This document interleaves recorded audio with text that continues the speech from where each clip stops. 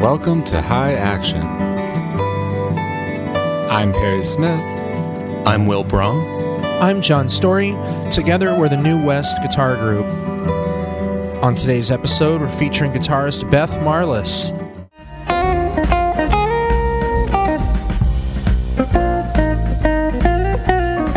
A special thanks to our Patreon members and our sponsors who make this podcast possible.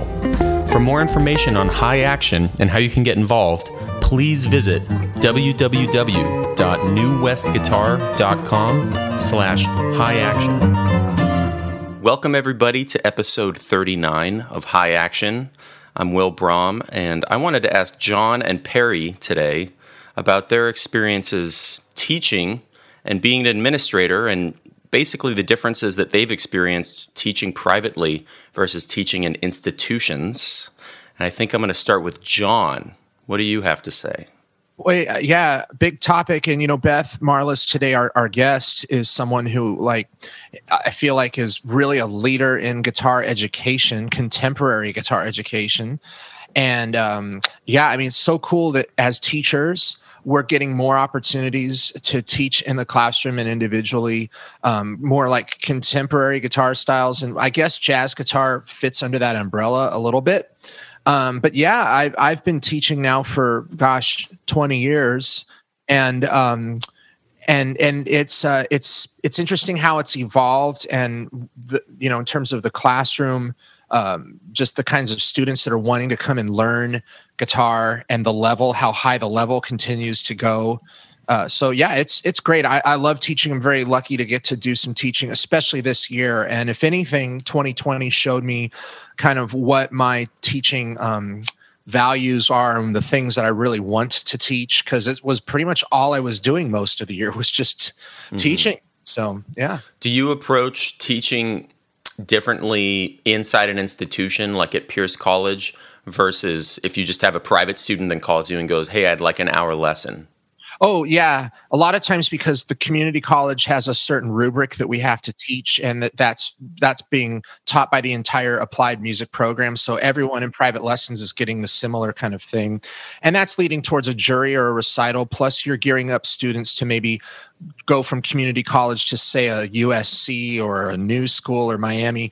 So you're kind of in that intermediate point between high school and college for some students, And yeah, and so it is definitely different. If I'm teaching somebody privately, a lot of times it's just because they met me in the community and they're like, "Hey, I'd love to learn some jazz guitar from you," which I know all three of us, I think, feel this way. We feel pretty lucky that when you get yourself a little established in your scene, people start asking you for lessons that are more relevant to what you're doing, which is a real honor, and it's really fun. I mean, I love teaching people how to approach jazz standards and transcribe and how to learn the language. So yeah, it's a different dynamic for sure when you're at a college versus just in your own private lesson studio, for sure. Mm-hmm. And Perry, you're teaching guitar at the Brooklyn Music Factory, correct? That's correct, yeah. Yeah, it's a wonderful gig. I actually started it in September, and it's been all online, so it presents kind of a different level of teaching than we've experienced when you're one-on-one with somebody or in a group setting. But yeah, just to kind of echo what John was saying, teaching is a wonderful thing to be able to do as a guitar player, especially, earn your living, right? That's a big part of the reason that people have to do this stuff. And I think it's just important for the overall community because, as we've experienced on High Action, the guitar brings together so many people from all over the globe, and whether it's in a small community or throughout an entire country. And if you don't have people that are getting young aspiring students into it, or getting adult students back into this passion they had, if you don't have people kind of connecting and building the community out in that way, ultimately it suffers, because all these people, guess what? They're all going to be fans of guitar, and they're all going to love the instrument as much as we do. So I just try to kind of pass on that good feeling and good vibes to all my students, kind of at whatever level. Yeah, and you were talking with Beth Marlis, again, our featured guest today on High Action, about setting the artistic, self-centered ego aside and really giving back to the community and giving knowledge to the next generation to keep this whole train rolling. And I think that was a really great point. She's great at that. She's been part of the guitar community in LA for decades, having studied with some of the same people that we've all studied with, and she serves a really important role in that community, being vice president and senior faculty at Musicians Institute. So before we get on to Beth Marlis, wonderful guitarist, amazing interviewee. She's the vice president of Musicians Institute for the past 10 years, 11 years actually. And we had a really great interview with her. But before we send you in there to listen, I want to remind you to subscribe on Patreon and check out all the music that we're posting up there, and all kinds of other fun discussions. We've been talking a lot about standards lately. So subscribe on Patreon, check us out on YouTube, check us out on Instagram, and we hope you enjoy episode 39 with Beth Marlis.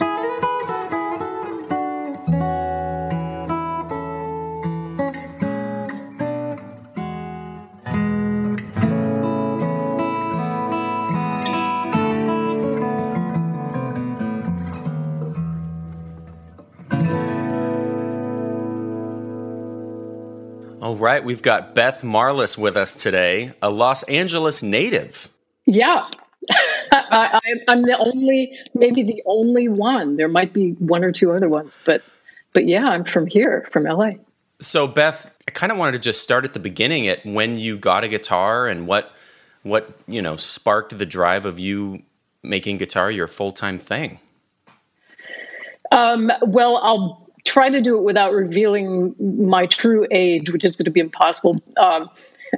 But as a kid of the 60s, the Beatles, definitely. Mm-hmm. That was just it. I mean, you couldn't be any cooler, and everybody wanted to be one of the Beatles. So that inspired me. I actually started at 5 years old with a violin first. It just was not hip enough. I begged my parents, you got to get me a guitar. They got me a guitar because I just bothered them so relentlessly. And then I got lessons too, and they were terrible.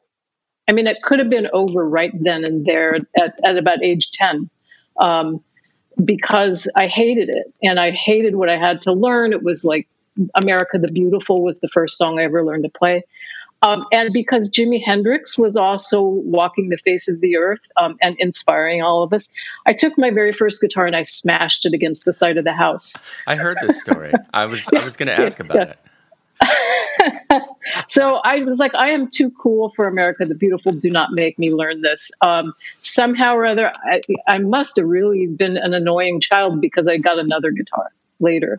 I think it was given to me by a cousin. So I was off to the races. Then it was a Hagstrom electric guitar with all kinds of, mother of toilet seat on it and extra knobs and buttons. And I couldn't have been happier. So that was the beginning of all of it for me. And I don't think I've ever stopped since then. So that's how it all happened.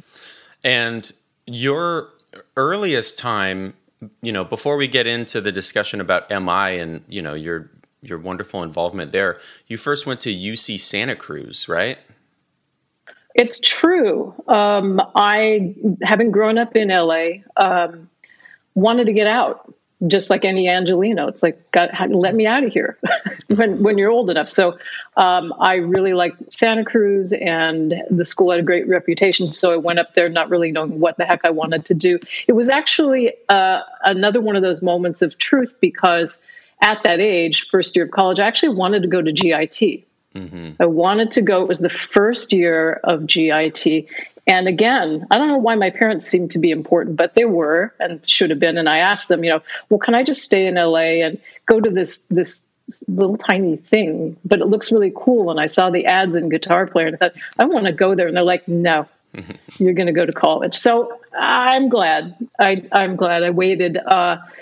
And I went up to UC Santa Cruz, and it was pretty eclectic with a capital E. So there were no grades. You did what you wanted. So my degree in music, if you want to even call it that, was a combination of like gamelan. I studied electronic music, Latin jazz, It was all over the place, and my final project was an album. I mean, it was just like, make your own thing. You don't get a grade. Do what you want. So it was cool. Yeah, I did do that. I have no idea what it's like up there now. I'm sure it's very normal, but back then in the 70s, it was really creative. I heard you mention that, was it at UC Santa Cruz that you got to perform with John Cage? Was that where that was? Oh yeah, man, you are a very good detective. Yes, I did in my electronic music studies, which really was kind of like Moog synthesizer and analog tape. That's so we cool. were. It was cool. Yeah, man, we were slicing away, editing away with tape, and the whole like tabletop was a ginormous synthesizer with 1 billion patch cables, and that was sort of like what I studied composition on that. So talk about eclectic, like I said. And John Cage came to the school, and maybe he was there just for a week, but it was incredible. And he enlisted the electronic music students to perform radio music. So if you know anything about that one, it was just a series. I don't remember the number. Maybe it was 12 radios set up on stage in the performance hall, and then we all randomly. I shouldn't say that, mindfully.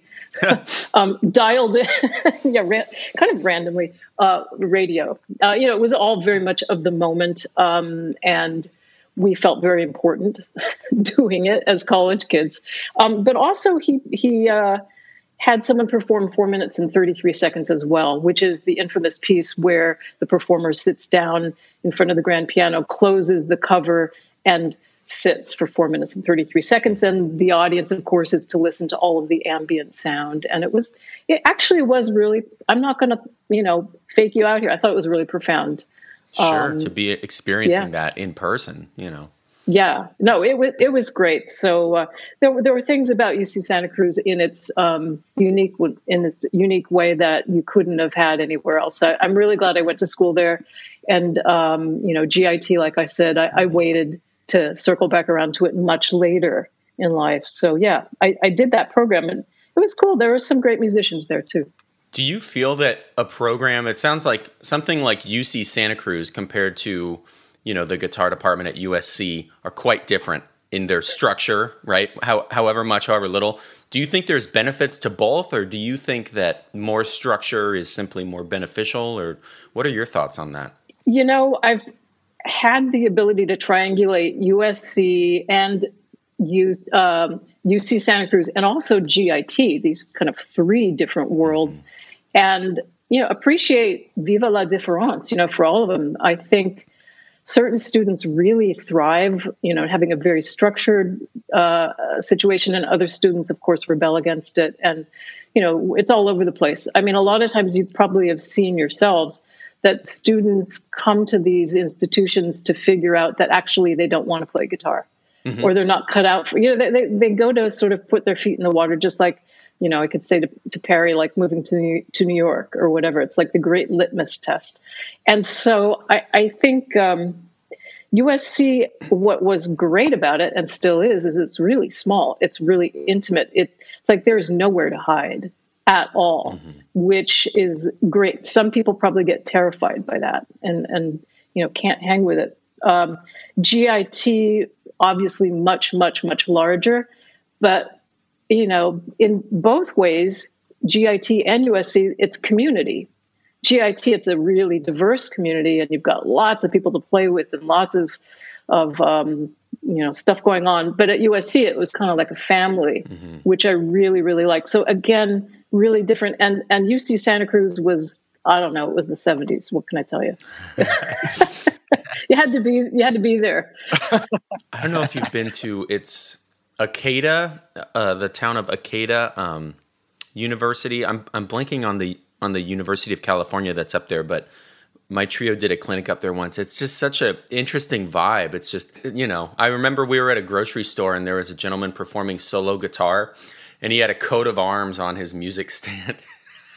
What? I loved it. What? It's just what is that small about? town charm, Coat of arms, like he was a LARPer? Like he had like a shield with like an eagle and a snake in its mouth That's on called it. LARPing, but we digress. Yeah, I think there's something in that for you guys. High action coat of arms. Yeah. You could really run Totally. with that. I think It's so. badge of honor. Was he also selling little bear cubs too, Will? And Oh stuff my like gosh. Yeah. Homemade Anyway, liquor. okay. I'm digressing. So after UC Santa Cruz, you did a little bit of touring with a band before you went to GIT, right?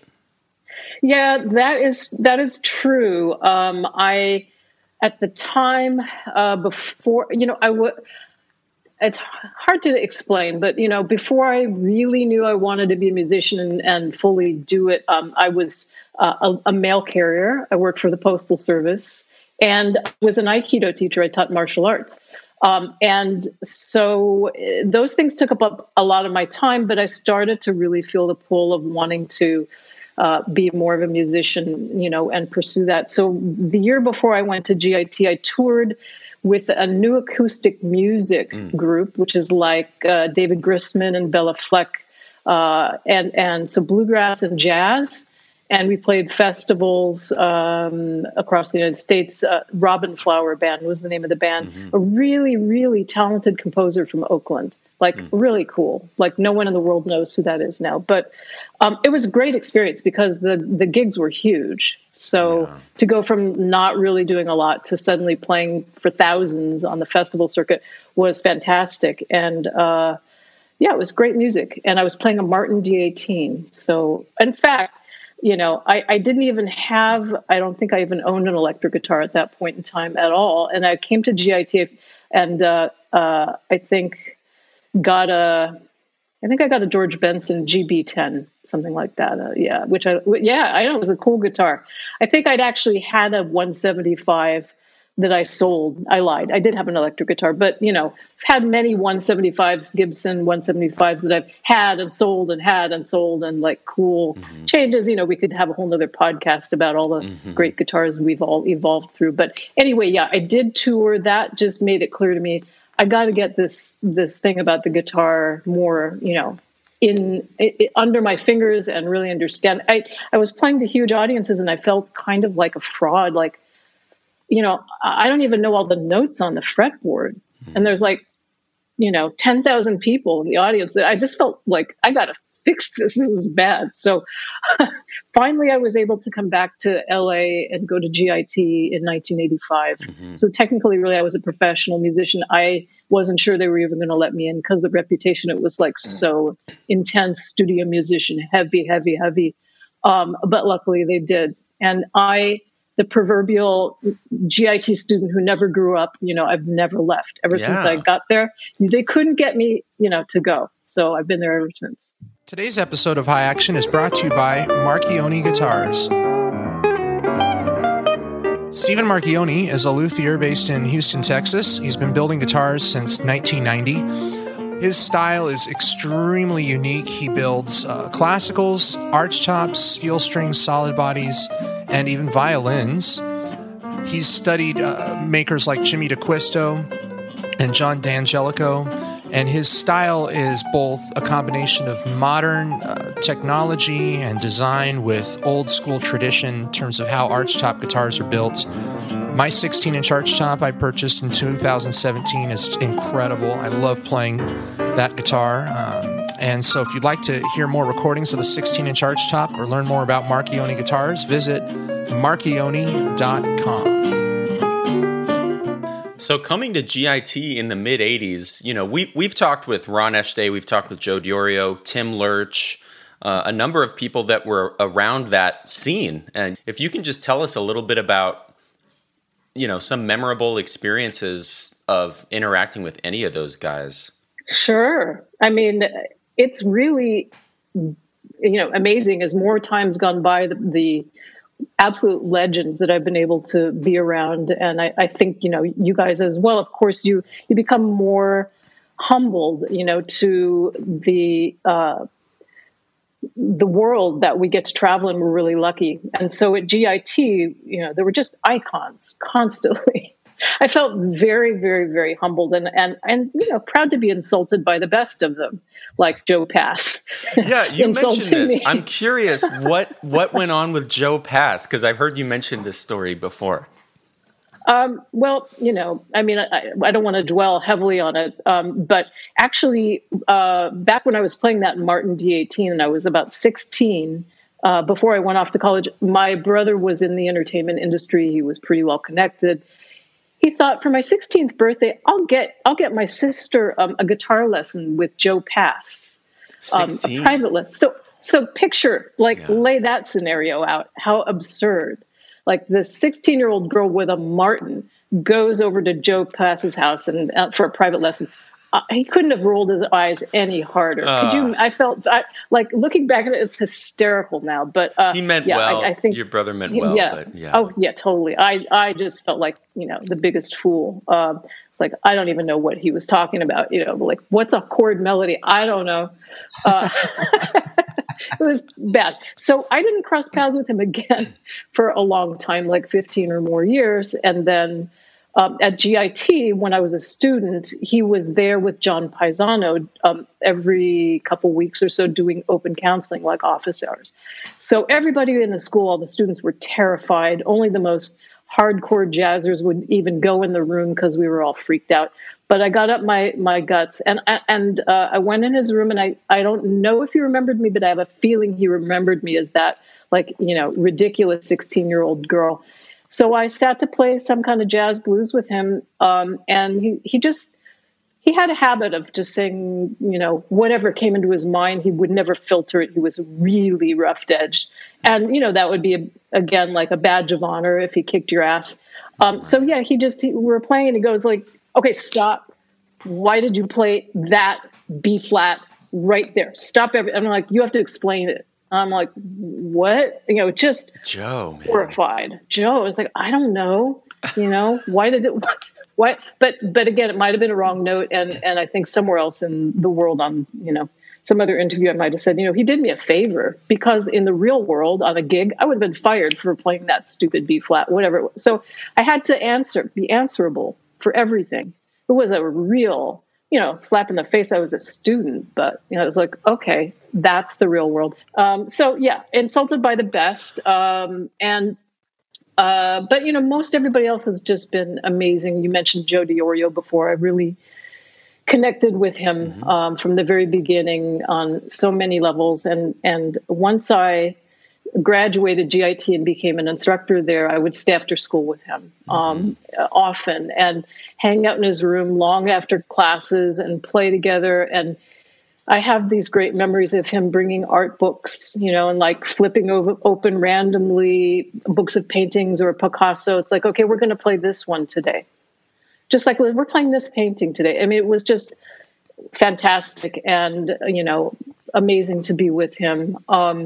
In fact, I talked to Joe maybe about 6 months ago, still stay in touch. And his wife answered the phone, and I could hear in the background some harmonica. I was like, whoa, is that Joe? Because it was bebop harmonica. Joe was teaching himself how to play bebop harmonica, which was amazing. It's like his creativity knows no bounds. He was still painting. He's kind of able to play, not up to the level where he was after his health issues, but he decided, yeah, I'm going to learn. I played some gigs with Toots Thielmans. I'm going to learn harmonica now. And he played great. He was playing the incredible bird licks in the background in his house. So he really is very, near and dear and important to me. We used to, when I was at USC as a student getting my master's, Joe was there, and we'd have lunch all the time and just joke. I mean, it was just like the guy was at Crackpot, right? He's like really funny. So I just loved hanging. He was, kind of like my dad, my musical dad in a lot of ways. I don't play anything like Joe, but I know some of it's in there. I spent a lot of time with him. Yeah. John and Perry studied with Joe at USC. I studied with Ron Eschday at Cal State Long Beach. So we always like hearing funny stories of these guys just commiserating around like this proverbial like hallways of GIT in the 80s, It was a trip, to have Ron Eschday there, Pat Martino coming around, it was a amazing time. Larry Carlton, Robin Ford, all these different layers of great players. And so that's the thing I think I alluded to before about just feeling very humbled. I keep a pretty low profile in the world just because, I've been around so many iconic players that, just really feel lucky and very humble about it, as far as my process, which is, many decades long now as far as playing the guitar. And when I got to be the head of GIT, it really was, for me, meaningful to be able to bring some people back in as teachers. I don't know if you want to talk about that. I don't mean to kind of surge ahead. But I was going to ask so you graduated in 86 and then by sometime in 87, you were teaching there.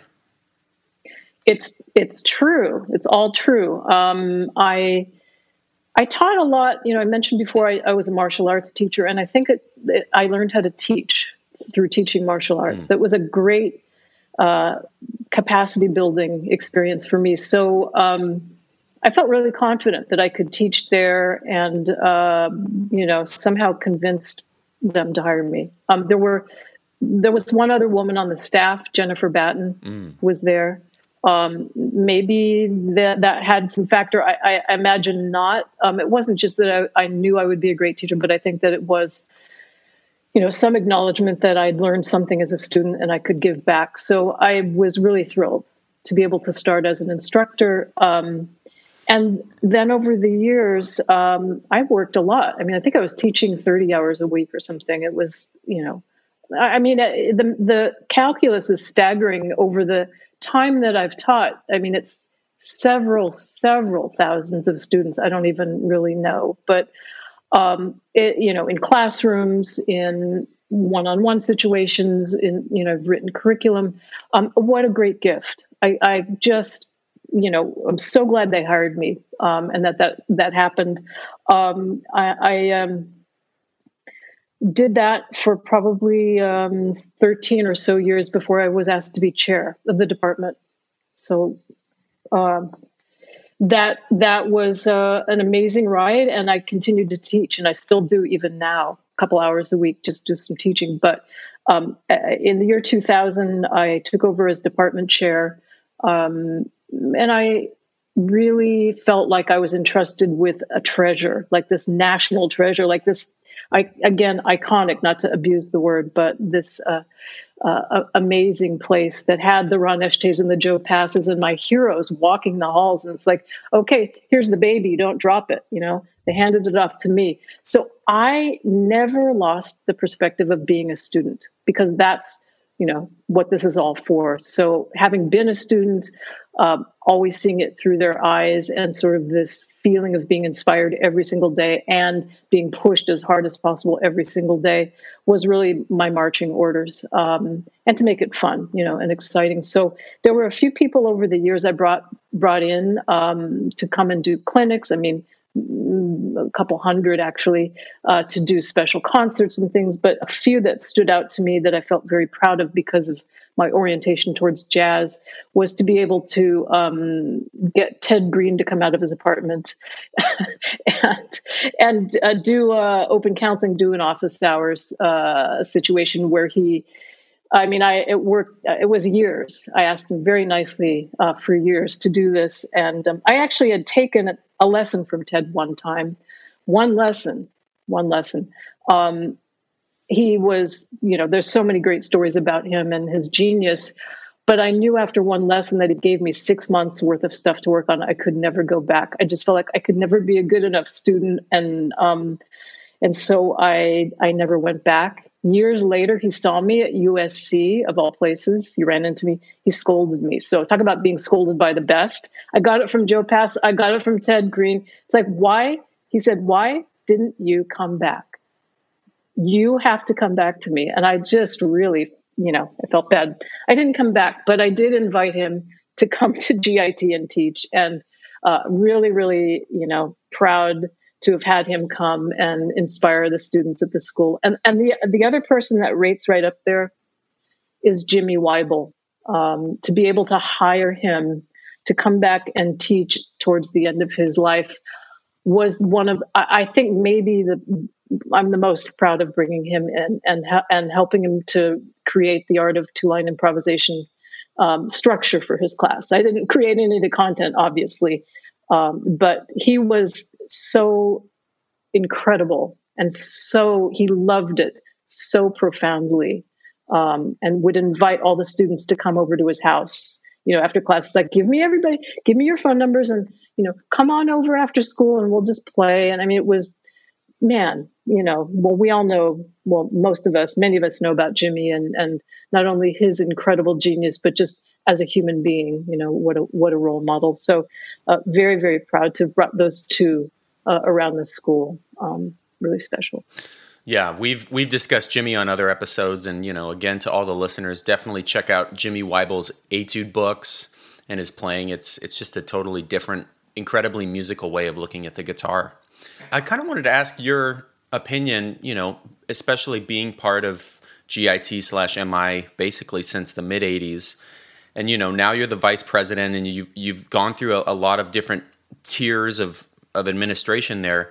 How have you seen the educational program in general, whether it's at that school or just in general? How has it evolved in your eyes? Boy, I mean, it's really taken a pretty radical turn since COVID. So I'm not sure if that's even part of your question. Yeah, we could get to that, but more so like teaching curriculum or the way that students and teachers might interact in the 80s, 90s, into the 2000s. Were there any big evolutionary changes for better or worse that you felt like you were seeing? Maybe with with cell phones come into equation, that kind of changes the whole dynamic, Cell phone changed everything, man. It was like, put down your phone, stop noodling on the guitar in class, put your phone down. Stop staring at it. Now, I mean, the geometry of the guitar hasn't changed. That's the same. The powers of melody and harmony and rhythm.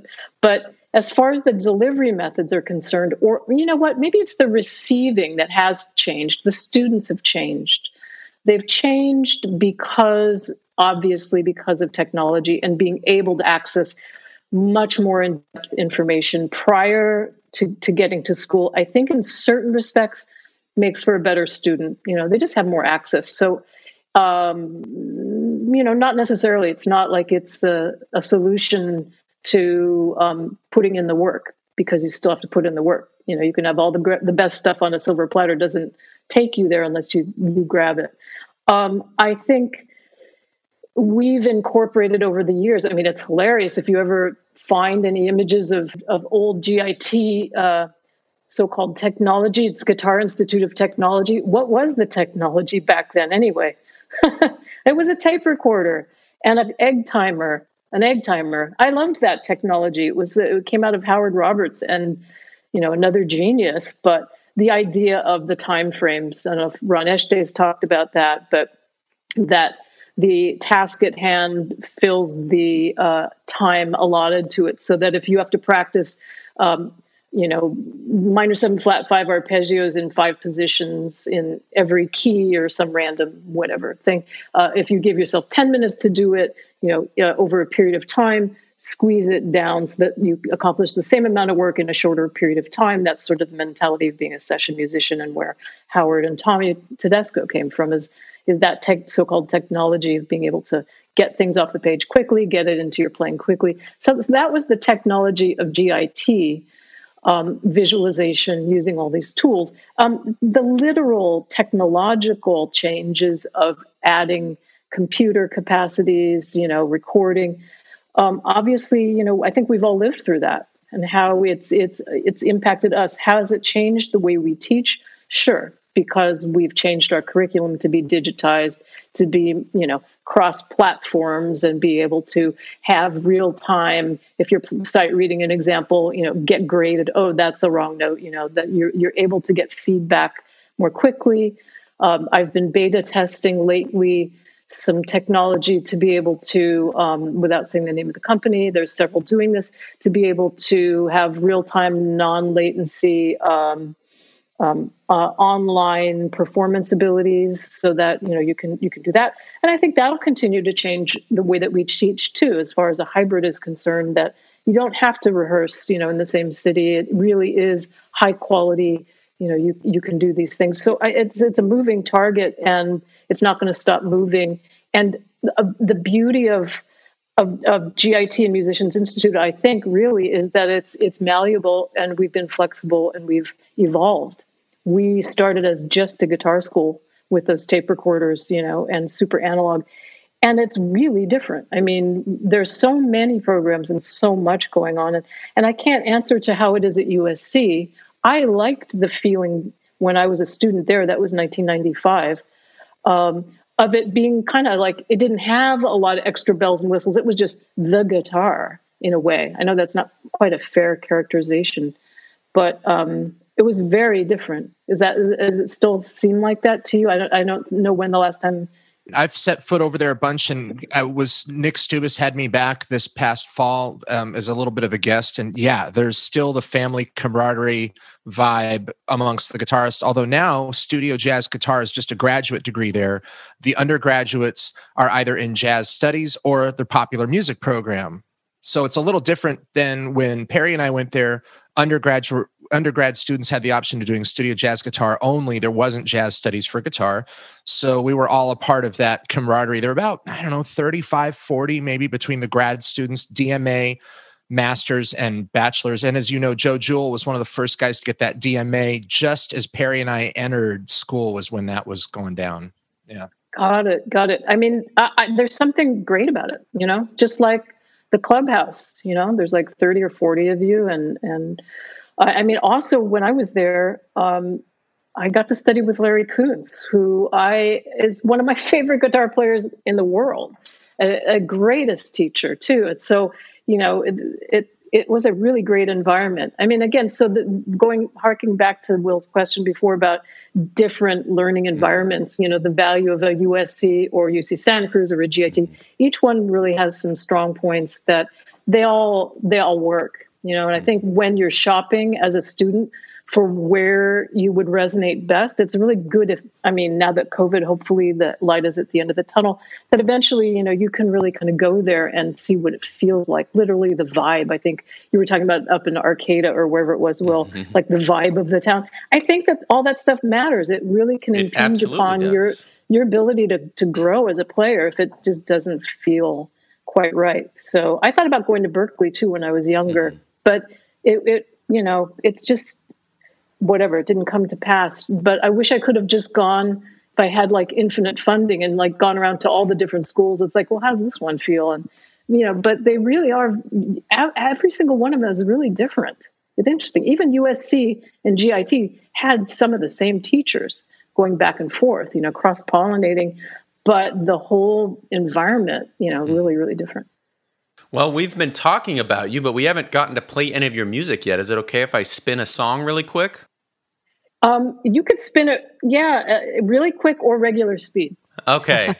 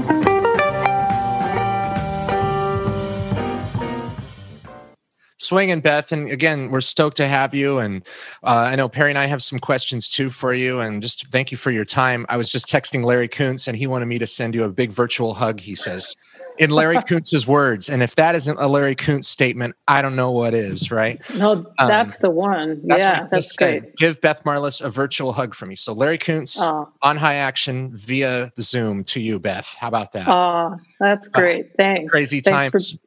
Yeah. Well, but again, so great to see you again. And, we briefly met a long time ago at the 2003 or 4 NAMM show up in the Fender booth when Bob Benedetto was having his instruments made by Fender at the time. And you were there kind of hanging with Howard Paul.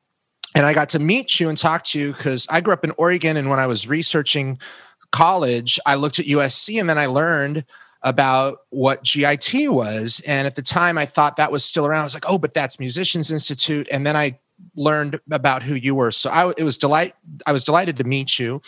And, you've done so much for the community, for education. I mean, you run into a lot of people who've worked with you and who've studied with you over at MI.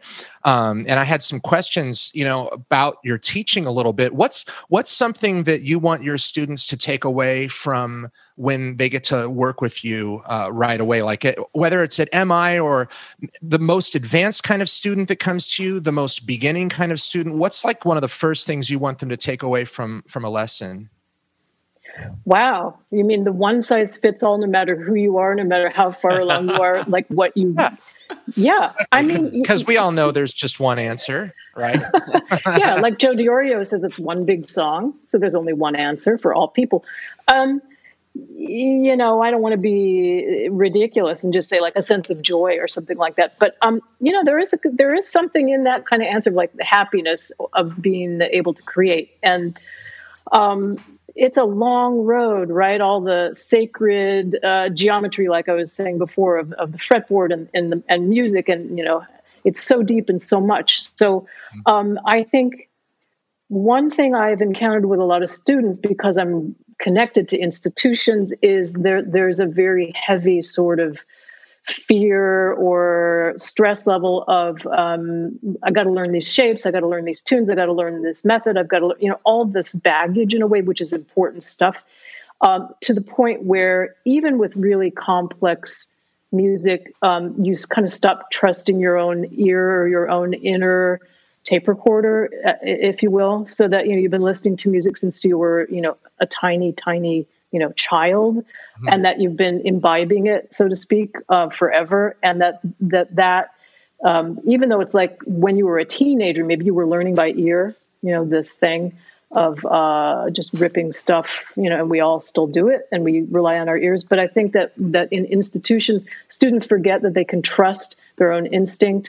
And so I do get students to reconnect by singing lines first, and then copying them on your instrument, singing them simultaneously, hopefully, eventually, if you can kind of line those things up. That never lies. I mean, even I'm a horrible singer, so I would love to embarrass myself and sing first. And, I think that that's a very, very relevant thing, in addition to bucket loads of important technical studies and, studying great players and lines and harmony, everything. That's the one thing that comes to mind, John, is that's like one bicep, and you go to the gym, and then the other side of it is all that other work. But when they work together, how that feels, right? Because you're a great player, you're all great players, and when then the instrument disappears and it really is that internal thing. So I just encourage them from the beginning. Trust that thing, because it's never wrong, really. Yeah. And it's funny when you tell a student well, why don't you try to sing what you're playing? Oh, I don't sing. I'm like, well, actually vocalize it, or just even the rhythms or something. Let's do some kind of other way of externalizing the lines so that you can show me that you're playing what you're hearing and not hearing what you're playing in a way, So yeah, again, that's excellence. It's an interesting question. I've asked it to some of our guests on High Action, and some people have a very definitive answer and other people have a more general answer. And that's beautiful. I love how you put that. And, also just I have a million questions, but I got to kind of shift gears just for time's sake, and take a little bit of just a quick little gear angle for you, because seeing a lot of pictures of you playing the smaller Benedetto guitars like the Bambino that you mentioned. A lot of our listeners, don't get a chance to play them because they're kind of hard to get a hold of unless you run into Howard or know players that have them because they're not available really in shops. Are you drawn to like the smaller arch tops because they're comfortable and they maybe kind of remind you like that's a pretty slick Suhr Telecaster I see in your background right there too. Is that kind of something that draws you to that style of arch top versus like a big 175? I'm just really curious kind of your choice for your arch top because it is a really cool guitar and they're not widely available, but they seem pretty slick, Yeah, that's a great question. It's one of those conundrums. Like if you really want to get to a more handmade boutique kind of guitar, it's kind of difficult to get your hands on them sometimes. Like I know Will, since I told you I stalk all three of you online, but Will has this beautiful guitar. It's pronounced Marchione, right? Yeah, Marchione. Yeah. I have one. John has a 16. Yeah, and I have right? I have 175 style he built for me. Yeah. But I have that in, that sort of thing in reverse. Like I'd love to play one because I know a lot of great players play them. And how would that evolve my experience of what the right guitar is? Because we know we've all owned so many of them. I do gravitate to the smaller ones really primarily because I'm not so ginormous. I'm I'm 5'6". So I think there's that experience of throwing your arm over a pretty, full-bodied guitar that just stopped being comfortable for me. I love the tone, and I sometimes, imagine getting a bigger guitar again. But yeah, I've got a couple of these Bambinos over my other shoulder. You can't quite see. There's a Gibson 336 custom carved top, like a smaller than a 335 body. All of my Strats and Tellies are all chambered. So, all completely different variations of small body hollow guitars is the sweet spot for me. Yeah. It's comfortable. So I really don't want to have to fight the instrument or get tendonitis or carpal tunnel or whatever either. I want it to feel good. Yeah. Yeah. And that's an awesome company that since those days when they were, Bob, of course, amazing guitar maker, and then went to work for Fender a little bit, but now they're doing so many cool stuff. And Howard, those guys are big supporters of the jazz guitar community, which is great. It's nice to have companies like Peter Henriksen, these guys that sort of draw us all together. Like I know you use Henriksens. We all have Henriksens. We love Peter and all of that. So it's super cool to just talk a little gear with you. I'd love to pass it back over to Perry now. And again, hope to run into you around LA soon as things get more open. And we so appreciate you taking the time, Beth, today. Oh, it's great to be here. It's a pleasure. And I'll just put in a quick plug about Benedetto. What a great company. Love their guitars. They do treat their players and educators like family. It's fantastic. Same with Henriksen. So yeah, plug for both of those companies. That's right. Great. That's right. Yep. Hi, Beth. It's Perry over here. We're out in Brooklyn. It's so great to see you and meet you virtually. I don't think I ever had the pleasure of meeting you when I lived in Los Angeles, sadly, but your reputation exceeds you. As a student of Joe DiOrio's, I also heard about you as well, and we were just wait. It exceeds me or precedes me? We got to clarify. If it exceeds me, I'll take that. If I have a bigger reputation than I know about, today is a good day. No, I'm sorry. I'm just kidding. I guess it could be both technically, but could be. Okay. Also studying with Joe DiOrio, I remember hearing your name, and you were always well respected in the Los Angeles guitar community. We were just talking about that before you came on, just reminiscing about our old days at SC and hearing your name, from Pat Kelly too, and DiOrio, and as I listen to you here on this podcast today, it's clear to me that you have such a wonderful perspective about your career, and I think just having a wonderful attitude has helped you be really successful in your career because it's a very changing landscape, as you'd probably agree. The years that you've spent in this career, you've had to evolve, right?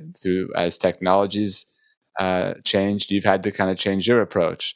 Everything from writing a lot of books to being involved in education, and I'm just kind of curious to ask, I think our listeners might be interested, where do you continue to find the drive to evolve in a changing industry and not get, cynical or bitter or dark in ways that so many musicians fall victim to that only hurts their career? You've avoided that, it seems. Oh, I think it's I like being an agent of change in a way, sort of a provocateur. I like being able to affect bigger forces than myself with the kind of the feeling of creating opportunities for other people in a way, which I know is a crazy way to capsulize what playing guitar is and does.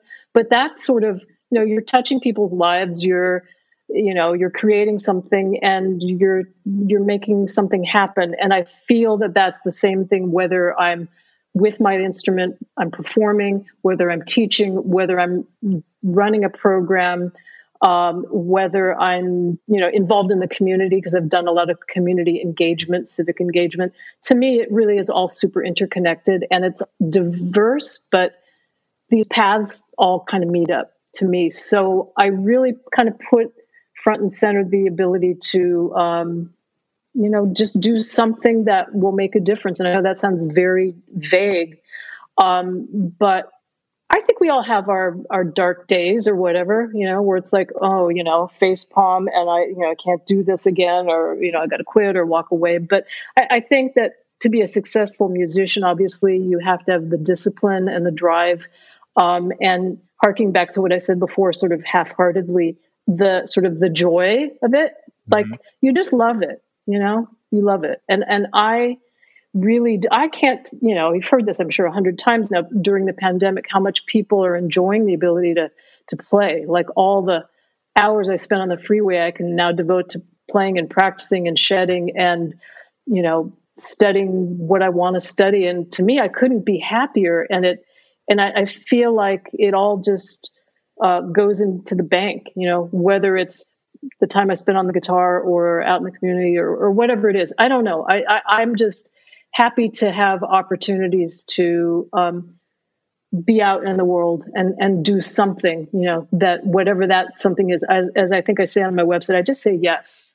And then I figure it out. Right. It's really worked for me. That works. It's really simple. Yeah, I like that. It's that idea that you said about trying to do something that's going to make a difference. It's almost like not totally self-serving. It's not about you or your ego all the time. It's about serving the community, whether you're executive director at MI or on these nonprofits that you've been a part of. So I think it's that feeling of giving back and infusing something positive into the guitar community that I think creates a nice perspective. Too many musicians, I think, are a little wrapped up in their own world, I think that can contribute to some of the cynicism with the ups and downs of the career. Competitiveness too. I mean, you see it when you're online and you just see people self-destructing or just going down these roads where it's like, you've gone way far off, what it is that you set out to do. And it's so much distraction. Mm-hmm. And I think if anything with the pandemic, we don't have, at least for a year, we didn't have radical FOMO, like fear of missing out, or competitiveness for gigs, or, it just kind of stripped a lot of stuff away, and exposed a lot. Nice, in some ways that was nice, Really, really, really nice. It just gives you a chance to really reevaluate, why are you doing this? And I think again, back to Jimmy Weibel, his absolute joyousness at being able to teach students, was like, I will never forget, how much he loved. Just here, let me just show you the way that I do this little arpeggiated movement. I mean, he couldn't be happier. And it's kind of appreciation for the fact that we're all really we have this gift to be able to play. And so I think teaching has that built in. It is a mindset, because we all know guys that are great players but can't teach, and it's a special perspective, and no slight to anyone that can't teach. It's not meant for everyone, but if you do it, there's something built in to be a successful teacher. You have to be compassionate. You have to listen to other people. It's like being a good musician. You got to listen. You got to evolve. You got to be you can't be a big ego monster unless you're maybe, Miles or somebody, I don't know. But, Right. People let you do it. There's a couple other questions I wanted to ask you, and this next one I think is fairly obvious, but I'd love to hear you kind of discuss it a little bit and get your perspective on it, because in so many real ways you're just a true groundbreaker in jazz guitar. Getting into a community, as you call it, that is so chock filled with men, and especially in an era that you were coming up, it's not like today. It was so misogynistic, and there's still plenty of problems today, but I can imagine in the 80s and 90s it was even worse. And can you talk a little bit about like what you see today and how different it might be, and is it really something that you can be encouraged by, or do you feel like maybe things aren't quite as evolved as we all hope they might be? That's a great question. I think Cheryl Bailey, I listened to a little bit to your interview with her recently, and I agree with one of the things she pointed out, because it's really made the difference for me too, and that is you have to have a sense of humor. I mean, I know that's a cliche, like, come on, laugh it off, blah, blah, blah, have a sense of humor. But reality is you can't take it all too seriously, because it will just stop you, in your tracks. If going back to distractions again, the ego and being distracted, I think I don't have time for it, to think about it, really. And I would notice certainly that there was unfairness. I have very successful female guitar playing friends out there in the world, who will share stories, we'll talk about it, we'll commiserate. But, during the years I ran GIT, I remember somebody asking me, well, what do you do about the sexism? Does it bother you? And I literally, and this is not a lie, I said, well, what are you talking about? Because I was too busy doing my job. It's like, I don't even notice, because, that's the least important thing. I could care less. And I know that sounds very callous. At the end of the day, I really do care. I really want more female, jazz guitarists and teachers and performers. Truly, I want more equality and opportunity. And I think it has changed. But in the earlier days, I just couldn't be bothered by it. And no matter how much I didn't want to pay attention to it, I've been asked to be on many panels. I've moderated panels about it. I get asked about it, and I don't mind talking about it. So it doesn't offend or bother me at all. I'm happy to share my experience of, feeling like I've kind of progressed through this era where it was more difficult. But really, sharing stories is important, and anyone that breaks through, I think it's important to talk about it. So, recently I interviewed a bunch of female department chairs for an online guitar magazine to highlight them, because I think, at this point in my life, I want to shine a spotlight on them. I want to acknowledge them. I want them to tell what they've endured and how they've succeeded, because it wouldn't matter, if you were a female guitar player or some particular ethnicity or from some part of the world, or maybe you had a third arm, whatever it is, all of our stories are really interesting, and we all have to overcome, maybe you're dyslexic, I don't know. Everyone has something, a challenge they have to get past. If I can be an example or an inspiration for anyone, I'm happy to be that, whether male, female, or otherwise. But anyway, that's a very long answer, Perry, and I could go on for hours about it. But really, I'm just seeing that there is some change, and that's what's really important, because change doesn't happen quickly. It happens when it's ready to happen, and it's good to ask the question. It's good you brought it up. It's good that we continue, just like being anti-racist or anything else. It's like, we can't just, put it under the carpet. So I would love to see my old adage come true, which is, if we just had 100 really great female jazz guitar players on the face of the earth, world peace would happen instantaneously. It's like, it's a mathematical formula. So I'm rooting for it. I think it's going to happen one of these days, maybe in my lifetime. I believe that is a very, very accurate educational guess here. I think that could totally happen. And Yeah, I just everything you're saying makes a lot of sense to me, and it's about representing people in a way that they feel inspired and welcome. And you being in a position where a younger woman can look up and say, "Oh, if she can do that, maybe I can do that." And one of the things that Cheryl Bailey said that really sticks with me, which is why we're committed to continuing to have this conversation on our podcast, because we're trying to learn. We want our listeners to learn. But she said, we want the best people in this community. And if we're really going to shoot for the best people, we got to have the door open to everybody. And it kind of just means that you need to have examples for everybody to really gravitate towards. And I think it's just so important. And speaking of great examples, we both share this incredible relationship with Joe DiOrio. I was also very close to him at USC. And when you were talking about hanging with him after classes or going out and having lunch with them and things like that, this is all the stuff that I would do with him. And he's like one of the most inspiring teachers I've ever had in my life. And I think everyone that studies with him you become a kindred spirit in a way. And it's like you have this sort of father or godfather of jazz guitar that's like this constant source of inspiration. And so my last question is just, because a lot of people don't know about Joe DiOrio. He's still kind of like sometimes under the radar as a guitar player around the world. And so just talk to our listeners just a little bit about, what he meant to you, because I know it was like everything to me,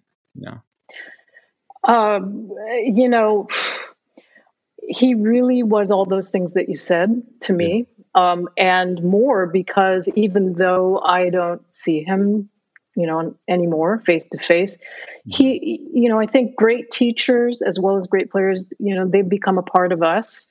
And so, I could kind of circle back to this question about being a female guitar player. Yeah. Joe certainly didn't think, oh, well, I'm not going to mentor her because she's, she's a female player. I mean, all these things you talked about, and I mentioned before too about Joe, it transcends, definition. It's like, are you willing to kind of go down the road with him? Are you a willing receiver and participant? Because I would see in classes when Joe would teach, sometimes he'd get really mad. Like, I remember him yelling at a jazz guitar class at GIT he was teaching. He's like, none of you deserve to learn this. Forget it. And he just like stormed out. And I think, if you don't have the commitment and you're not willing to walk the walk, he's not going to even take you on or take you seriously. So believe it or not, probably it's more exceptional, to have someone who's willing to walk the walk than it is the rule. Mm-hmm. So I think he recognized that in me. And I think he really was maybe my first real mentor in a way. He really believed in me, and that did really make a difference, because I think we all have our doubts about our abilities, or when you're sitting across from Joe or playing with Joe, it's like you kind of have moments of you doubt yourself, or like, can I get it, or how can I, you know what I mean? But he never had a feeling of holding anyone down or back. It's just, he just was like, we were talking about having the doors open, the Cheryl Bailey comment about let's keep it, he would hold the door open for anyone that would be willing to go there with him. And I think that's the sign of a great teacher. I've seen that in other great teachers. I've had a lot of great teachers, but Joe being really my first mentor, it did really mean so much to me that he truly believed in me and, found completely unique ways to communicate to me. Yeah. That was like unique. I'm sure the language he used with you, Perry, the way he taught you would be completely different than how he was with me or John or anyone else, So that's a whole nother ball of wax. It's like, it wasn't cookie cutter. Some teachers, you kind of know that. Mm-hmm. Like, okay, well, you've taught this lesson 30 times, you kind of feel like there's a stale sort of thing. But anyway, that's kind of my experience. I love that I can still call him up. It really affects me. It's very, very personal. Like the conversations we have, I feel like not a year has gone by and we might as well just be at USC hanging out and, gets a little on the spiritual side. Joe is very metaphysical and I can hang with him there. And so, we would talk about everything in life. It was just all about life. That Yeah. was that was the lesson. It was like we were doing life with guitar added, appetizer of guitar. And I've held on to those lessons. They've served me well through lots of years. And we've talked about them with a number of guitar players on the podcast. It's incredible to get your perspective and the experiences that you had with him. I will share for the listeners that we do have an episode with Joe DiIorio that's going to be coming out. It's a 2-part episode. It's probably going to be coming out towards the end of our first season here. And yeah, we talk about him a lot because there aren't a lot of guitar teachers that have had this kind of similar effect on just about everybody that studied with him, and a range of players, And so it's something special to recognize about him. And Beth, I'm just glad that we have this camaraderie between us with that connection with him, because I literally talked to him a month ago. He's still doing well. And yeah, it's great to connect with you, a fellow DiIorio student. Hey, well, how's his harmonica coming along? How those licks? That I did. The bird licks? So I'm going to have to ask him about that next time I call him up. I do love that we have podcasts, and it doesn't have to be the 2003 NAMM show where I guess I first met John. Yeah. I don't know if I'll ever see you at a NAMM show again, or anyone. I don't know if I'll ever go to a NAMM show again, but I love that we have new ways to connect, and it's really it's great, and you guys are all really great. I'm having a good time here, so I appreciate it. Excellent, thank you, Beth. As we wrap up, can I play some of your rhythm changes? Sure.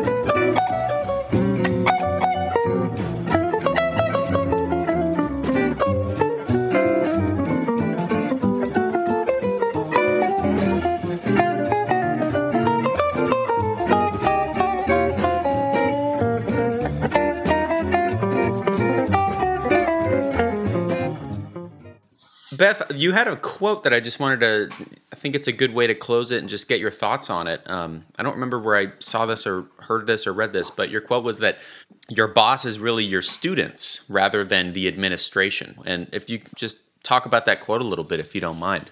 I think it just keeps it lined up, for me, like what the priorities are. As long as I don't get dumped out of the canoe, I'm going to go be able to sort of keep making progress and know who I work for. I mean, it made it really simple. And again, we were talking about distractions before. It keeps the distractions out because, man, I could get really annoyed by, this, department head or this director or this or that, or, and I think you have to keep your eye on the prize. And then that just keeps it really simple for me. So I think maybe it's a Joe DiIorio lesson. I don't know. It's like cut away the fat, keep it simple, keep it clear, stay on target. And so I am always, it's a gas. I'm always happy when I'm out in the world and I run into former students of mine, and it's like, wow, you changed my life or this or that. I mean, it's really, really a fantastic feeling. And then it's sometimes wrapped in being really embarrassed because it's like, do I know you? I don't recognize you. What was your name? It's kind of, it's terrible. I like to think, I remember all the students. I know that I don't. So to me, it's kind of a wonderful surprise because when they appear and they're like, they live in Shanghai or wherever it is, and then, It makes it really worthwhile. It's like it's all been worth it because I've done this for all of them, whatever it is I have done in my career. And I wish after all the thousands that I could remember them all, but it's like it just keeps, it's karma sort of. It keeps coming back to you, and so I'm hopeful that I can keep teaching, and I don't know what my next chapter will be. After COVID, how that will shape up. I hope I can go back to gigging, more because I've had a lot of time to shed. So I really feel like I want to play. Looking forward to that, and continue to have a few good students here and there and see where it goes. But I feel like a lucky dog. I can't say that I haven't enjoyed every single moment of it. It's been a great thing. So far, so good. Well, please continue doing what you're doing and leading the way. And, being a beyond crucial part of MI. And you're guiding the future generations into music. So we need you more than ever. All right. Thank you. Thanks for the encouragement.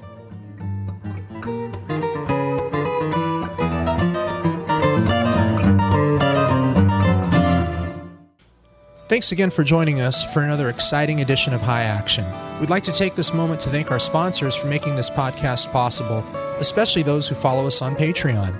If you'd like to join us, visit us at www.patreon.com/New West Guitar Group. There you can subscribe monthly to our Patreon page and get exclusive content from today's podcast. Lastly, don't forget to subscribe on Apple Podcasts for all the future episodes. Once again, I'm John Story with New West Guitar Group, and thanks for joining us on High Action.